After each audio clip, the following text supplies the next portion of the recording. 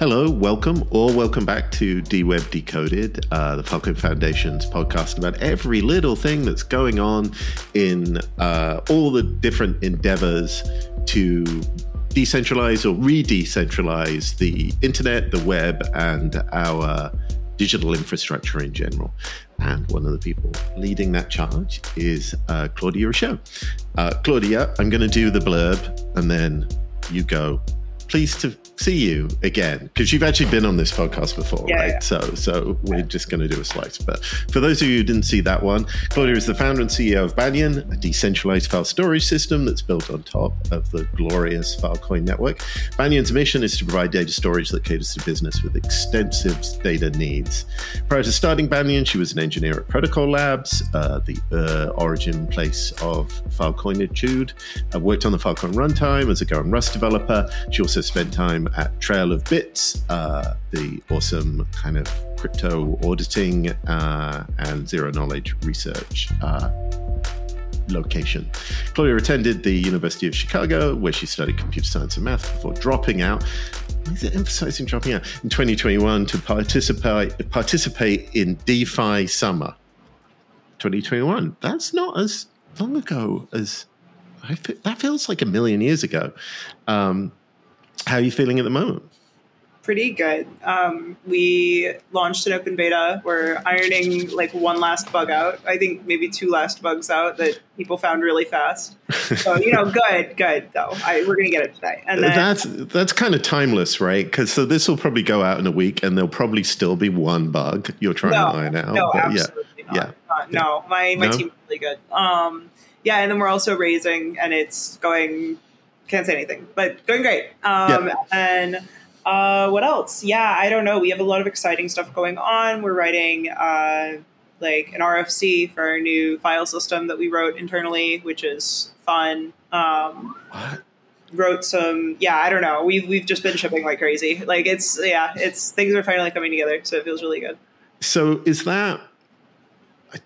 that's kind of the arc, because I don't want to tread on the ground that you discussed in the recent podcast, but that's good. For those of you catching up, that's kind of been your arc of like kind of doing research development down in the Rust mines for a few years, but now like running a company and actually having to ship software that is usable and used.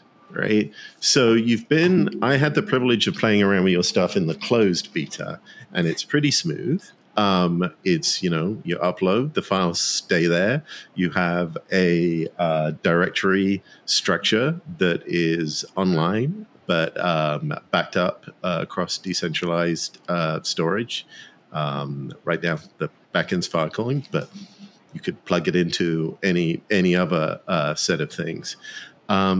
What was that last haul like? Like, is it just a matter of like fixing fit and finish, or there's actually been a lot of like features that we've had to roll out that don't show on the front end at all. So it's stuff like, the billing thing that took, our lead engineer, Sam Stelfox, like he was just in the trenches with that one, like figuring out how to get usage-based, just Stripe. It's a great product, but it's sometimes a little bit finicky. And so he was just wrangling that for quite some time, and like all the monitoring and telemetry. There's a lot of stuff that's on the SP side. Like we have this binary that runs on the storage provider side to like kind of like wrangle them and like wrangle their resources into our network. So there's been a lot of work there that doesn't show on the front end. So the front end is like, it's gotten a lot visually nicer. And a few extra features, but a lot of the work has been on the services in the back end. Like, block life cycling is a big one that's going to come out. What's that? What's block life cycling? That's like retention policies, which is right. Really key part for any enterprise. You have to say, I want this to disappear after 5 years. We have things like, we want the version of the file system 6 versions ago to be expired. So that actually requires, because we're end-to-end encrypted, like that requires work that happens on the client as well. So it's just, building this in like a decentralized end-to-end encrypted way is like, we're having to build the cloud, but everything's harder. So it's it's been a lot of back end work, and that's also what's. Do you have that moment of going, why are we doing this the hard way? Why are we complicating this when we could just cheat and use Anderson F3?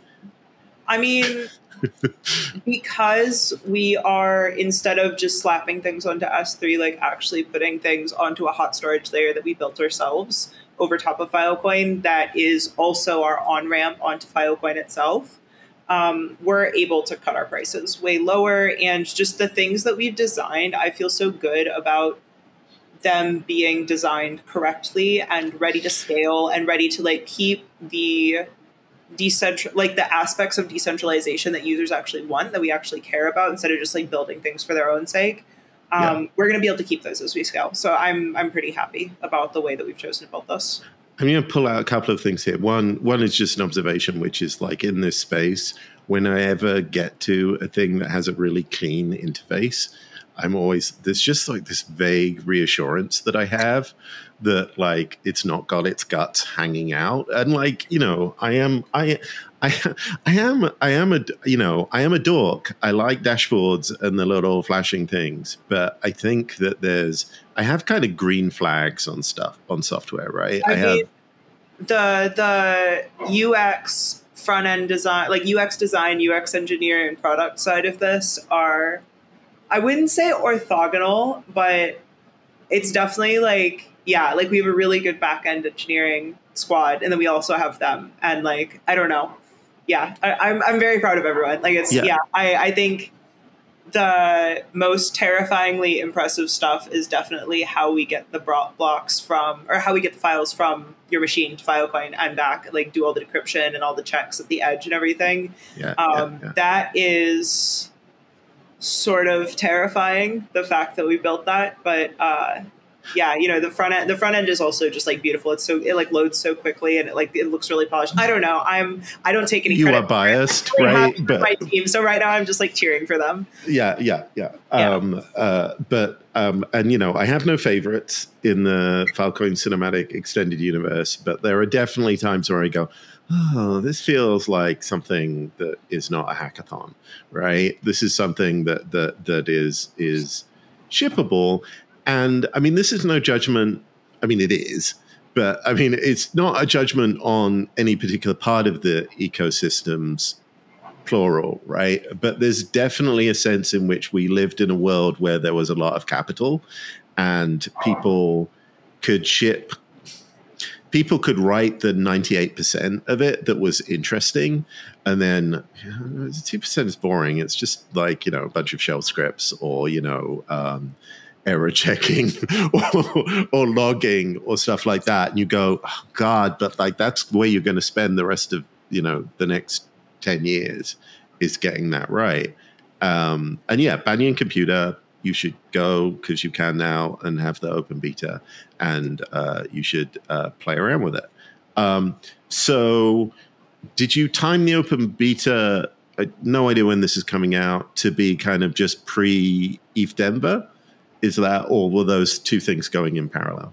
I think we were like, our original schedule had it a little bit ago. We were really thinking ETH Denver until everything started like falling in line, and we were like, it looks like we're gonna be at GA, or at least really, really damn close by then. Mm-hmm. And that's when we started like booking talks. I think the goal was always, we're just gonna have a big presence at whichever big big thing comes like reasonably next, after we get a reasonable number of things shipped. But this raises a sort of interesting question, that you've built a pretty general solution here. And some things in this world, in the crypto world, are obviously like targeted to their kin, right? You go just to pluck a name, NFT storage, right? Like, you build a thing because there is a community of people interested in these decentralized tools and aware of what you're doing, and so you craft this around them. This doesn't strike me as something that is particularly targeted at ETH Denver type attendees. do you have a particular pitch for them, or do you see yourself just being kind of like, oh, here's a bunch of people who are going to geek over the technology that we're using? So yeah, it's kind of both. In my opinion, the people who have shown interest from within Web3 in decentralized storage as we're going to use this, as opposed to we're going to build this, have been, I think we've been missing a lot of potential users, is I guess the way I'll say it. And I think there are really a surprising number of companies, protocols, different folks around Web3 who have just a ton of data, and they're using a centralized option. And right. You can't really pull them off of that centralized option with most decentralized protocols. Like, there's certain things that a decentralized protocol simply cannot provide. For example, like ACLs on data retrieval. Right. You can't do that in a way that you can be really sure is reliable in a decentralized manner. It's like kind of just impossible. So those founders have just been like, anyone with a really serious security policy about their data, anyone who needs really strong SLAs, those people have just been blocked from using any decentralized network thus far. So part of the big differentiator of Banyan, and this is like our initial go-to-market vertical, is getting to these more, like, I call them like the more people building more serious infrastructure within Web3. And their engineers may have been scared to use decentralized storage in the past, so they have this massive S3 bill, and it's like, no, come over. Like, we can sustainably save you money because our unit costs are good. And, we're built reliably. There's SLAs, there's liability insurance, everything. So we're really trying to get to those people at East Denver. And then as well, like, it's definitely, hopefully we will have closed by then, so not targeting investors, but I think we're definitely going to be hiring from there. Yeah. Like, we want to meet people who can help us. That makes sense. Because we're about to grow pretty big. Yeah. Do you think it's getting easier to attract engineers? Okay, let me rewind a bit. So one of the things that I notice in the wider space is everyone has sort of shipped these things that kind of work, these basic principles, and there's been a period of kind of iterating a bit over those primitives, right? And then there's sort of a fork in the road. Do you create new primitives? Do you sort of go, okay, we're going to take what we've got and we're going to build something stable and customer facing on top of what we have, right? So like going the full distance to get to customers instead of just like building another layer of protocol on top is what you mean? Yeah, kind of. Yeah, I think so. I think okay. What do I think? I think it's more like I have an answer to that question. Okay, go for it. Do you want me to? Okay, cool. Yeah. Assume that's the question I asked.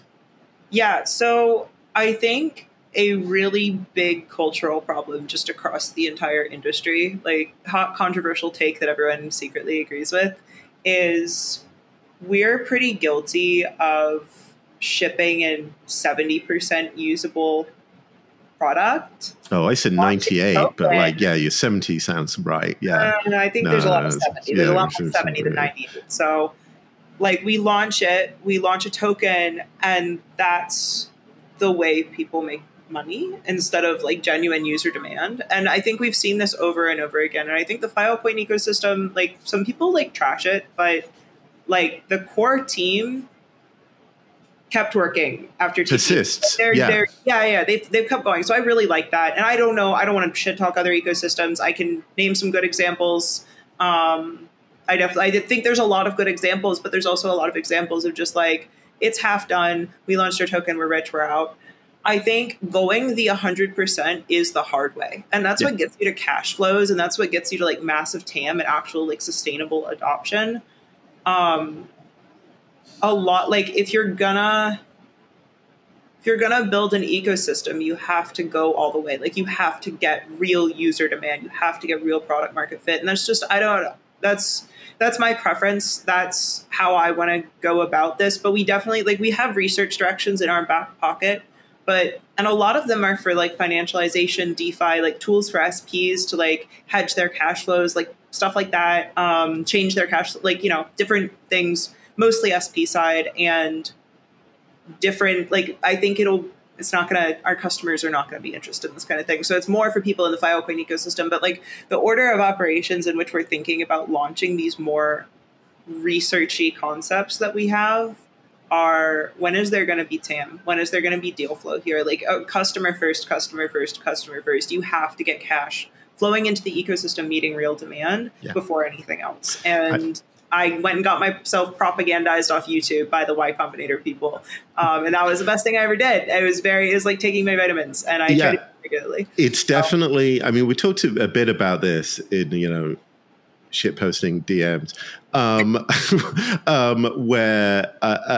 but in another context entirely, I remember because, I've had one foot in nonprofit land and one foot in sort of very commercial ventures. And we were talking about the benefits of the river of money, where the river of money is the thing that defines the direction that you should be going as an institution. And people will diss capitalism or whatever, right? But as an organizing principle, that's very useful, because when the money starts going away, you go, oh no, we gotta move back to where the money is, and everybody has at least one single number that is the primary signal for what you can and should be doing. And then you sort of have to elaborate around it. I guess my question was, which I didn't get to, but now I am, right?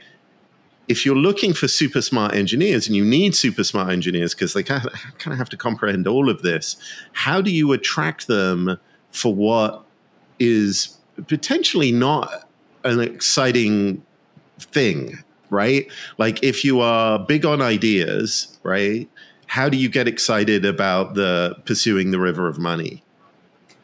I think when hiring engineers, so I mean, I'm an engineer by background. I really understand what it is to be like, hell yeah, ideas. Like, I applied for jobs when I was in college entirely based on whether they wrote OCaml and Haskell. Honest to God. Like, you don't have to honest to God that. I know that life. I mean, not me, but like, but and people hang it out, right? People go, oh yeah, we're Jane Street or whatever, and we Haskell, and I mean, of course, that's the heart of the money pit, right? But they know they need to get smart people in. It works, but I think that they cash flow. I mean, HFT cash flows, and they've made a flywheel, and I think OCaml is great. They really advertise the safety features, but it's a good recruiting tool. It's a really good recruiting tool. But anyway, them aside, I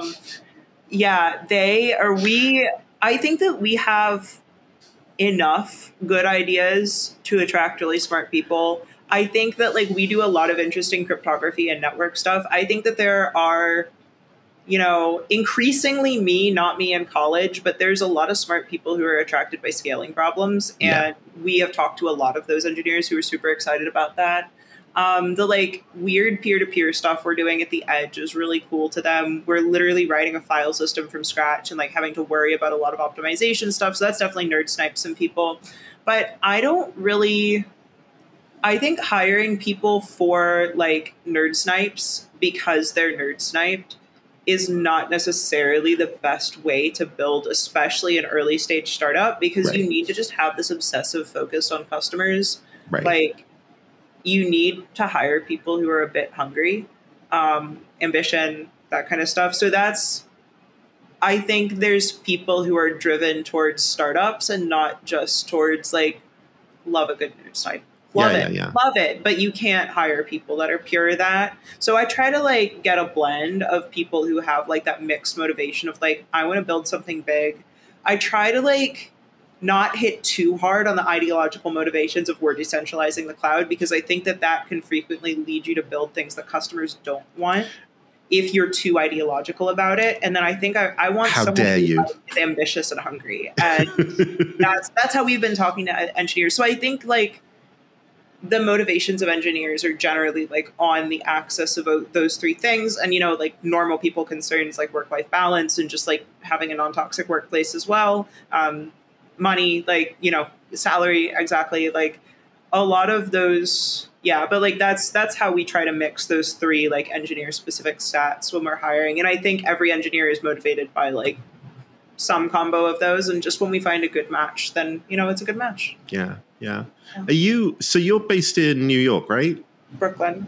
And specifically, and is the team remote, or are you all? We've got a lot of us in Soho. We've got a couple in Canada who we should fly in more often, but we've been too on the grind set. We've got one who splits time between Bulgaria and London, another one in Ukraine and maybe Poland soon. I think he's in Poland right now. Yeah, we've got one in Egypt. So we're like we got two in the Philippines. We're all over the place. We have fun. Right. I want to fly everyone in after things have calmed down after GA, and just have like a really nice team on site. And we also we're getting an office in Soho. So if a real office. We're signing a lease. It's cheaper than WeWork and bigger. Like hell yeah. Everything's pretty cheaper there. Yeah. So is there a community in New York that you feel you're part of, or of like crypto people, like a crypto? I mean, I'm almost like. I mean, we'll come to this in a bit, because like I feel like what you are is an extension of like the core crypto community, but I'm trying to work out what the center of gravity of that sort of like winter crypto community is. Yeah, I mean, the like community of friends that's like on the border between professional and friendly that I've met through crypto, like that group of people, I would say, yeah, they're more crypto side than startup side, because that's really my background personally. That's where most of my technical interests came from crypto. Yeah, like crypto people. So like a lot of the founders that I'm friends with are building just like extremely protocol-y crypto things. Like they are deep on the Ethereum alignment bit. I hang out with a lot of Ethereum people, or like not like Ethereum core people, but like adjacent. Yeah. Like level 1, whatever. Yeah. Like people still protocol-y, but yeah. So I usually go for that. A lot of my mentors are more Web 2y, but I think I haven't made like as many founder friends outside of Web3, I guess, just because it's like, I don't know where they hang out. I know where all the crypto I think they're all fishing now. Yeah. Like something like that. Yeah. I mean, it's funny. Like, I mean, I'm sort of bonding on putting the customer and the user forward, because I think that was kind of a hard lesson that Web2 learned. Like, we talk about it a lot with the UX team at the foundation, where you go, it's not as obvious a thing to do as it appears in hindsight, right? Like you go back and you go, what was I doing? Like, why wasn't I talking to these people? And then, and so it's one of those sort of, singularity shift things where you can't look back and imagine that you shouldn't be obsessed with the needs of users. Yeah. But, all the financial incentives, I think, in crypto at a certain point pointed to investing in this ground structure and getting the rewards of that before the shipping point. And it's hard. It means you have to be even more disciplined about where you're going, I guess. Yeah. I think a lot of value flows in crypto have become speculative and untethered from when I say real wants, I mean real wants as opposed to want for this to turn into more money in the future. Like we're participating in the Marxist CMC loop, like commodity, money, commodity, and instead of the MCM loop. Mm-hmm. And the MCM loop is fine. But when it's good to throw some Marxism into your analysis. Yeah. I'm not a Marxist. I'm like a Hayek pilled, like all the way. I don't subscribe to communism, whatever. But like, right. I don't know. He made some banger points. Yeah, right. And like, I just think when you have an economy that's so doing so much of that, things kind of get silly. Well, And behavior gets kind of silly because behavior is being strangely incentivized in a way that doesn't go down to the base of using money as like a way to facilitate human interactions at scale, kind of like this it's just like, okay, what are we doing? And like then the bull market or the bear market comes in and like brings people back to reality, I think, a bit. I mean, this is what I vaguely refer to as like the jellyfish problem, right? Which is that, so what you want is this incredibly diverse, complicated ecology where everyone's making these little things, and, you know, in the Filecoin cult, we'll say, you know, an island economy. And the problem is if you've got these very bludgeon-like incentives, then suddenly you can end up with an ecology that is just jellyfish, right? That is just one thing, because they just want the number to go up, and whatever you need to do, you can make the number go up, right? And so all your clever kind of incentive models to encourage people to do particular things go away because they get drowned out.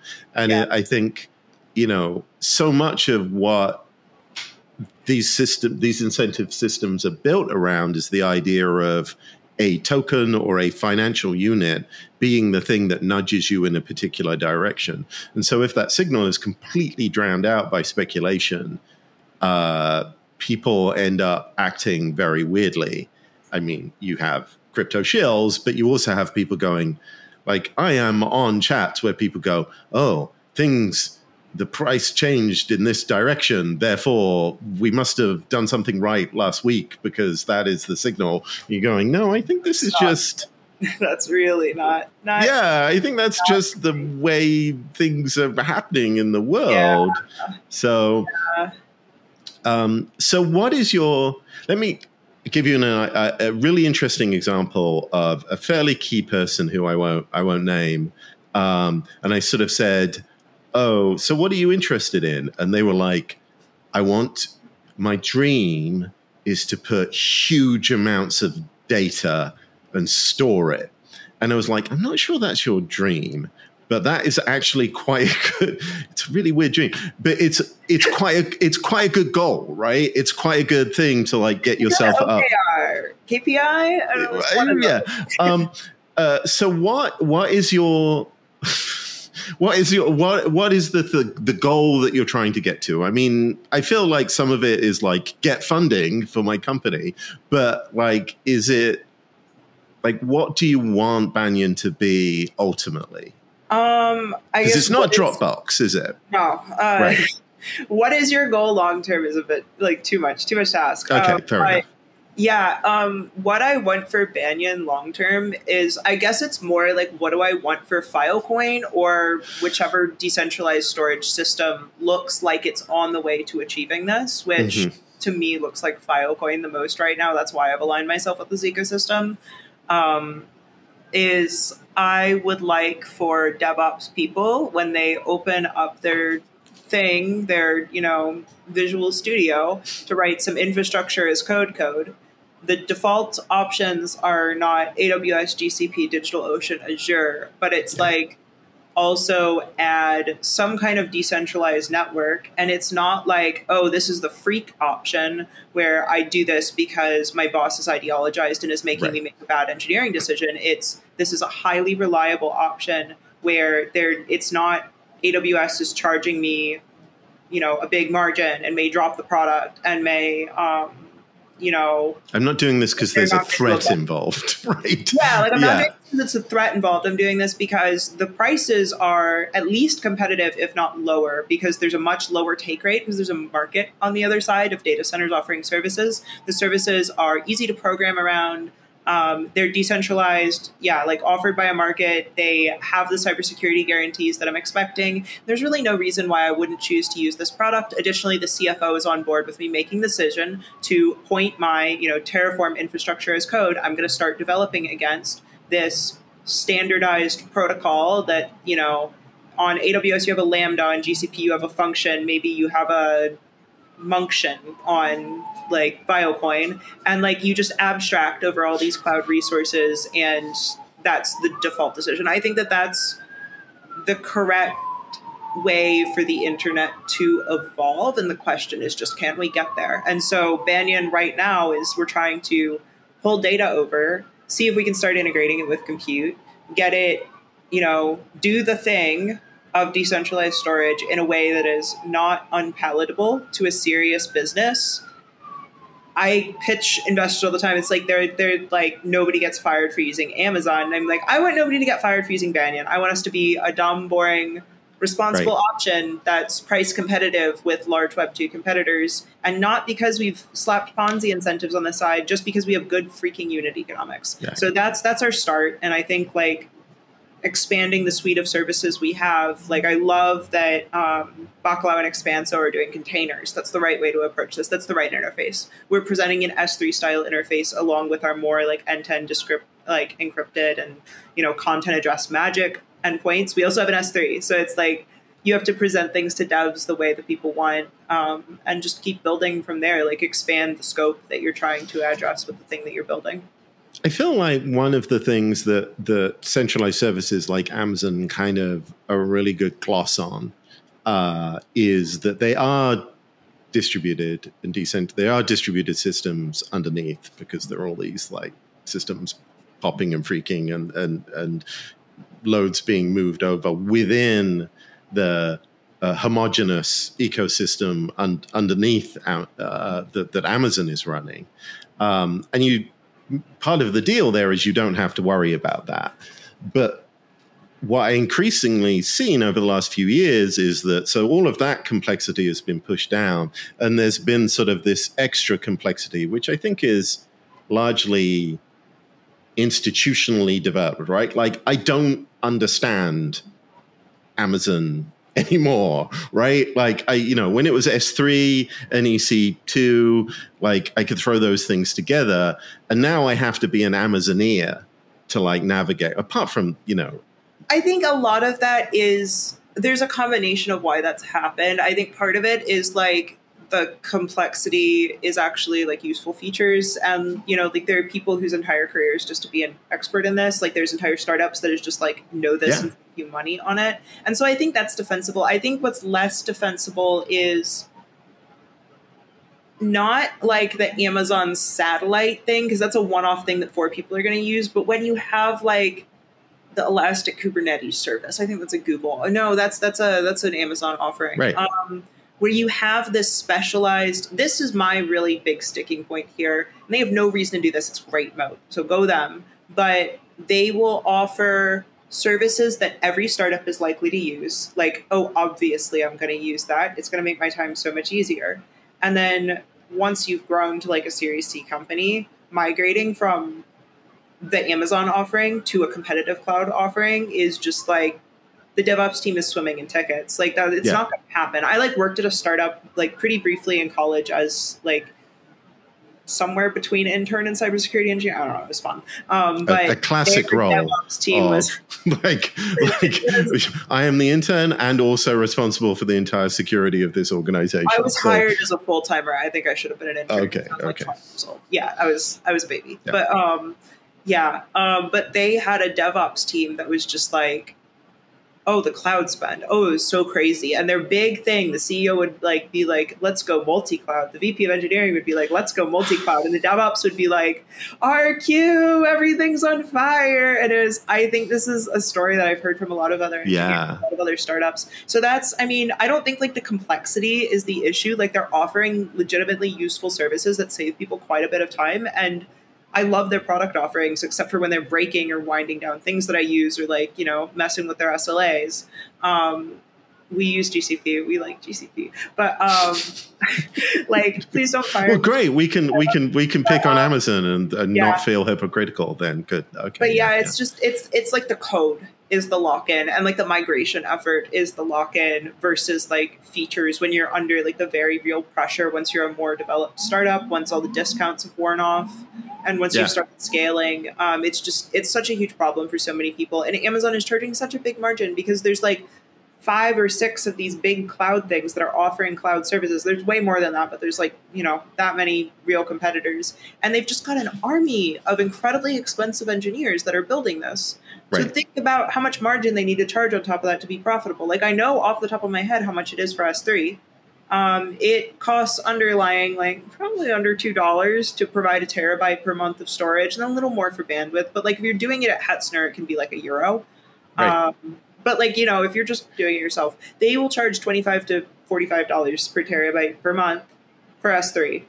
That's crazy. That's a crazy markup. So I don't know, like these prices are all margin and startups are getting locked into them. So like if you have an interface where you can liquidly switch from one market service provider to another, then you can have a market on the back end, and then you can like kind of kill those margins. So that's the long-term dream, but we're nowhere near there right now. I do find it interesting that you can get some insight into kind of the raw wholesale costs of these things still. So, I mean, a million miles away from crypto land, just in the sort of home lab kind of self-hosting community, right? Where it's just people going, oh yeah, I got 600 hard drives and I've wired them together in my basement. And of course, there's a version of the Filecoin narrative, which is like, oh yeah, that's what in the future we'll all do that and get paid in Filecoin. But the useful insight there, right, is that is a resource that exists outside of Amazon and still does, right? Exists outside of these big combos. I mean, it's funny that you should say Hetzner, because I was looking at a study of I think it was Mastodon servers, like where they're hosted. And the first thing you look at was like, oh, this is amazing, right? None of them are really hosted on Amazon or Google, a tiny percentage. And you go, yeah, but like that's because of ideology, right? Like people wouldn't do that. And then you look, and it's actually most of them are on Hetzner, because Hetzner is like it's cheap, it's good, it works. Yeah, it's cheap, it's good, and no one's going to go accuse you of being hypocritical for storing it on there. Yeah. But then you realize there's this long tail of these other storage places that exist outside of these systems, and let's talk a bit about storage providers and the storage provider ecosystem, because people who aren't in deep Filecoin world,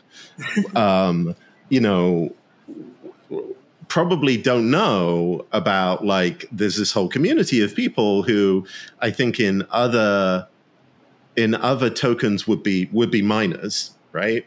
Yeah. But they are people offering storage, and like, where are there? Like, it feels like one of the things you're trying to craft is a solution for them as much as the end user. So what are their needs right now? What do they want? Cash flow and lowered ops and development burden. Like, most of these are, I can't even say most, because it's a very, like, we mostly talk to like Western storage providers just because of like language barrier. It's very simple reasoning there.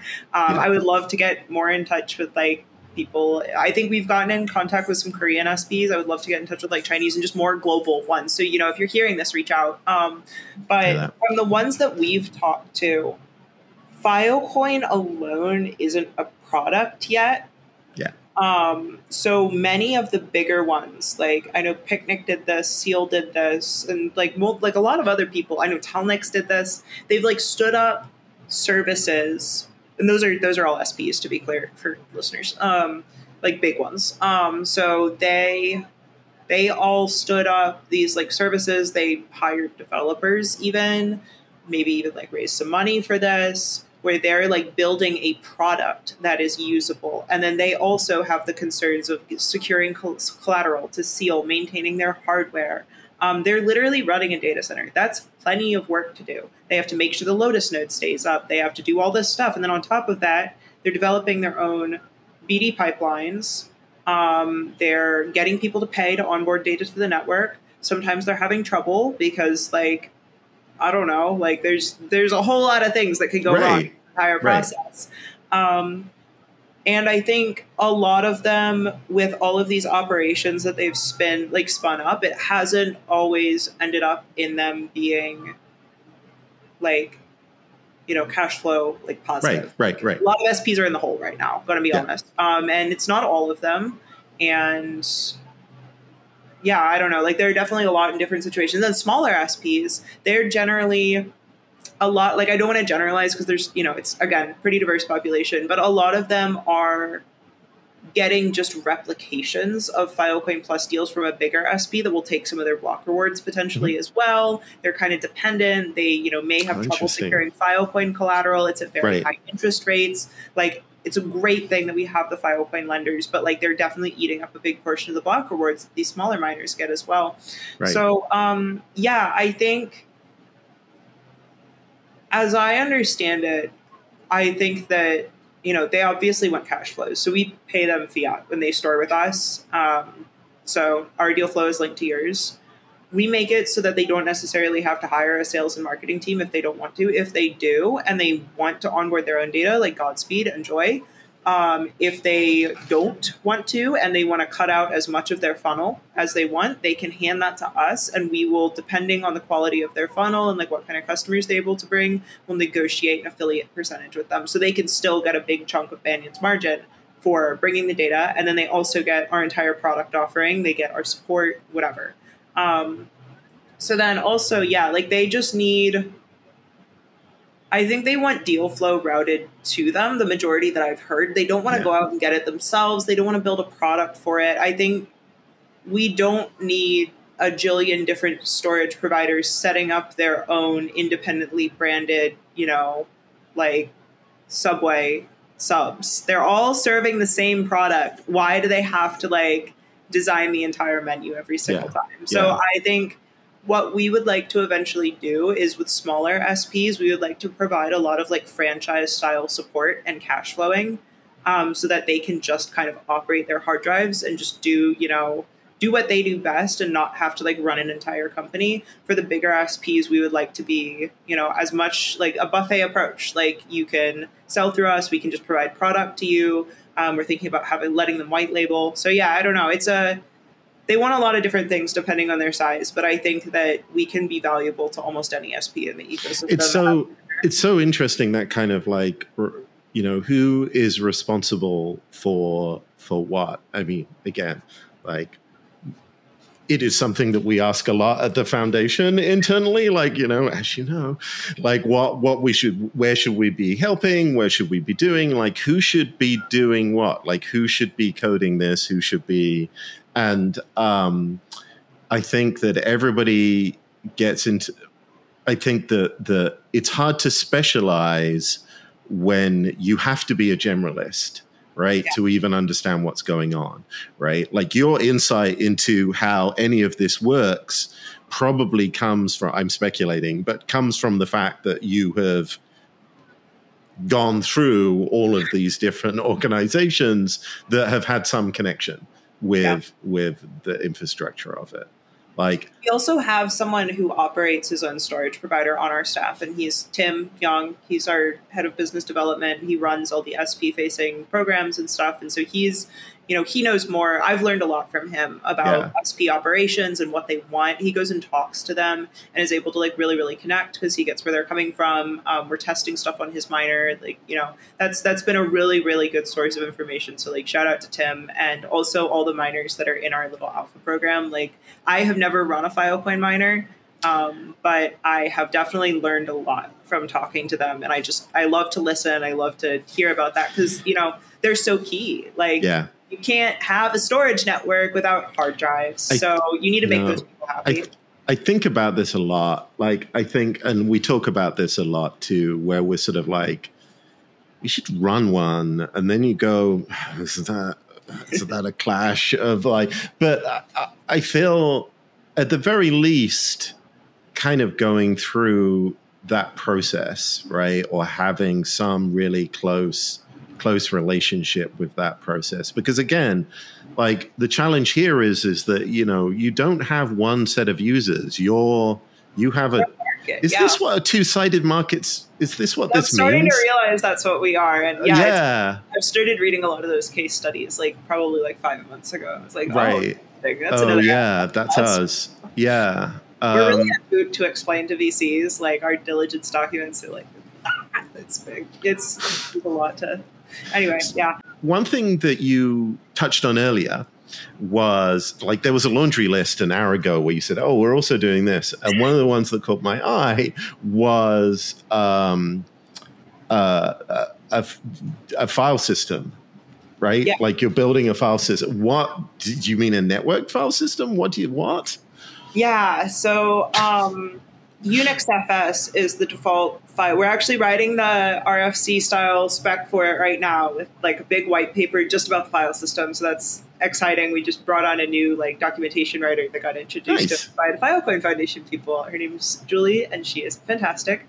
But yeah, so the data format that IPFS uses natively, and that's what the gate. So that's what all your files are being passed. Generally, all your files are being passed around in that language on IPFS, and then the gateways do a translation from this format to download in your browser HTTP file request. Are you talking about cars? Is this? I'm talking about UnixFS. Oh, right. Yeah. Okay. Okay. So that's the mainly, and maybe Y a little bit too, if I remember correctly.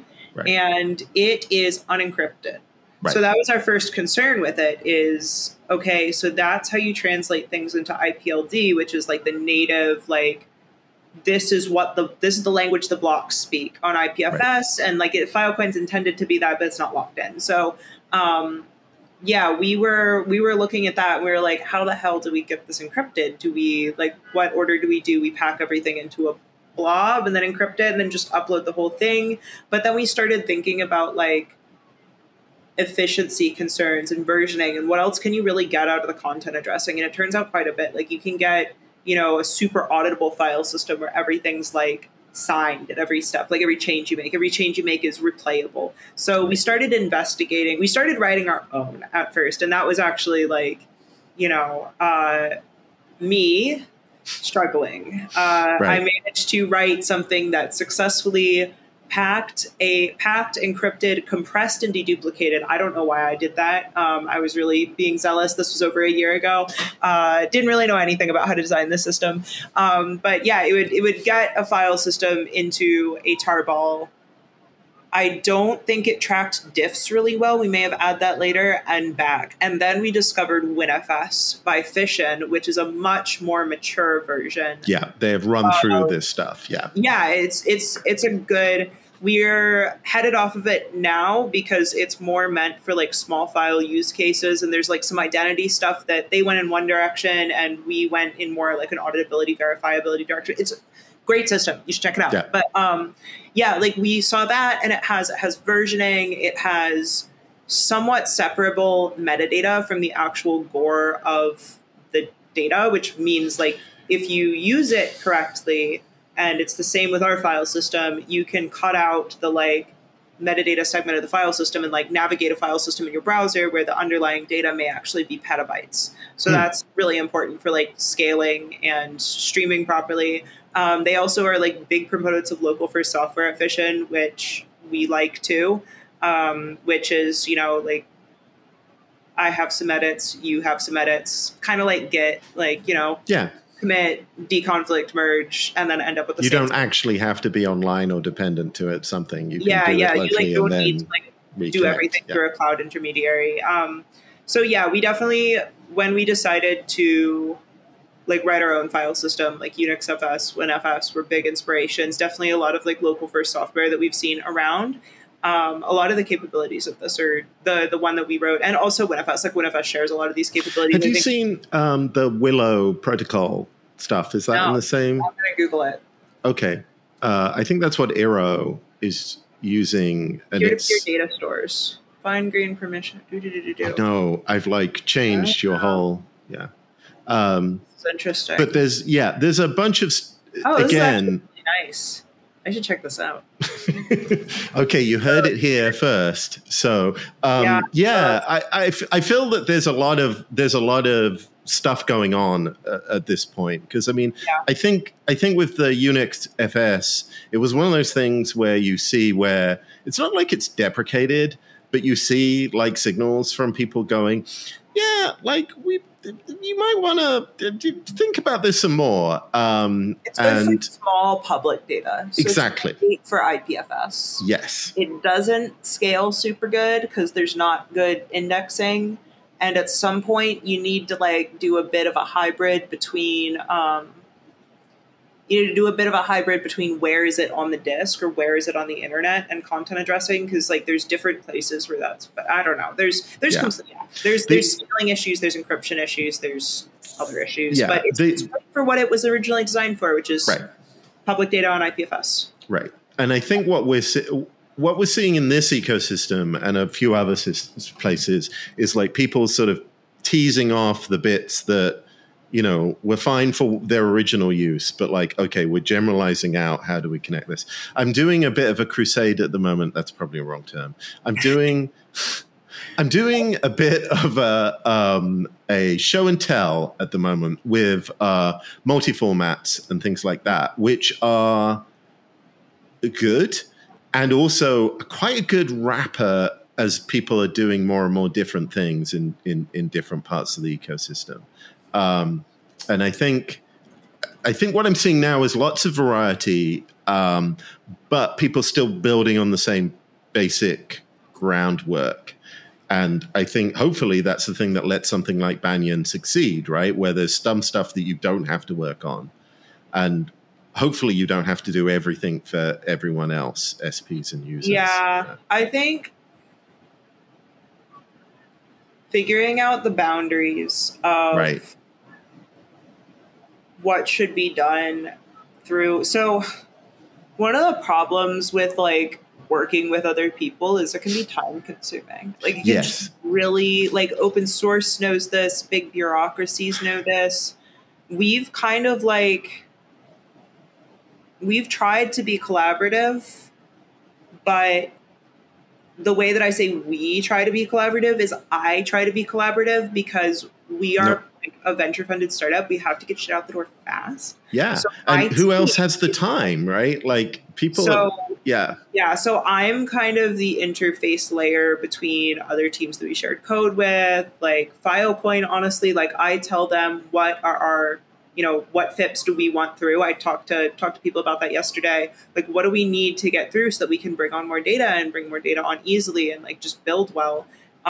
So it's kind of a bus factor of one. I think it would be nice to have more, like, as we scale, I definitely want to increase our points of collaboration, but wherever you collaborate, you slow down. So like we're going fast. We're so early stage that it's made it difficult sometimes. So we've done a lot of building stuff in-house that we've tried to like internally be like, okay, this is going to be interoperable with these other systems at these points, but we don't have time to do a standards and formal standards process. Like, here's our plan to decentralize this a bit and have other people, you know, run nodes. We're trying to document our work now and release specs, but we've just been going so fast towards shipping that it's made it quite hard. And that's a difficult trade-off to make. Yeah. I can't say in the perfect world where I had infinity resources, I would definitely collaborate more, but that's just one of the first thing that has to get cut when you're like really trying to ship.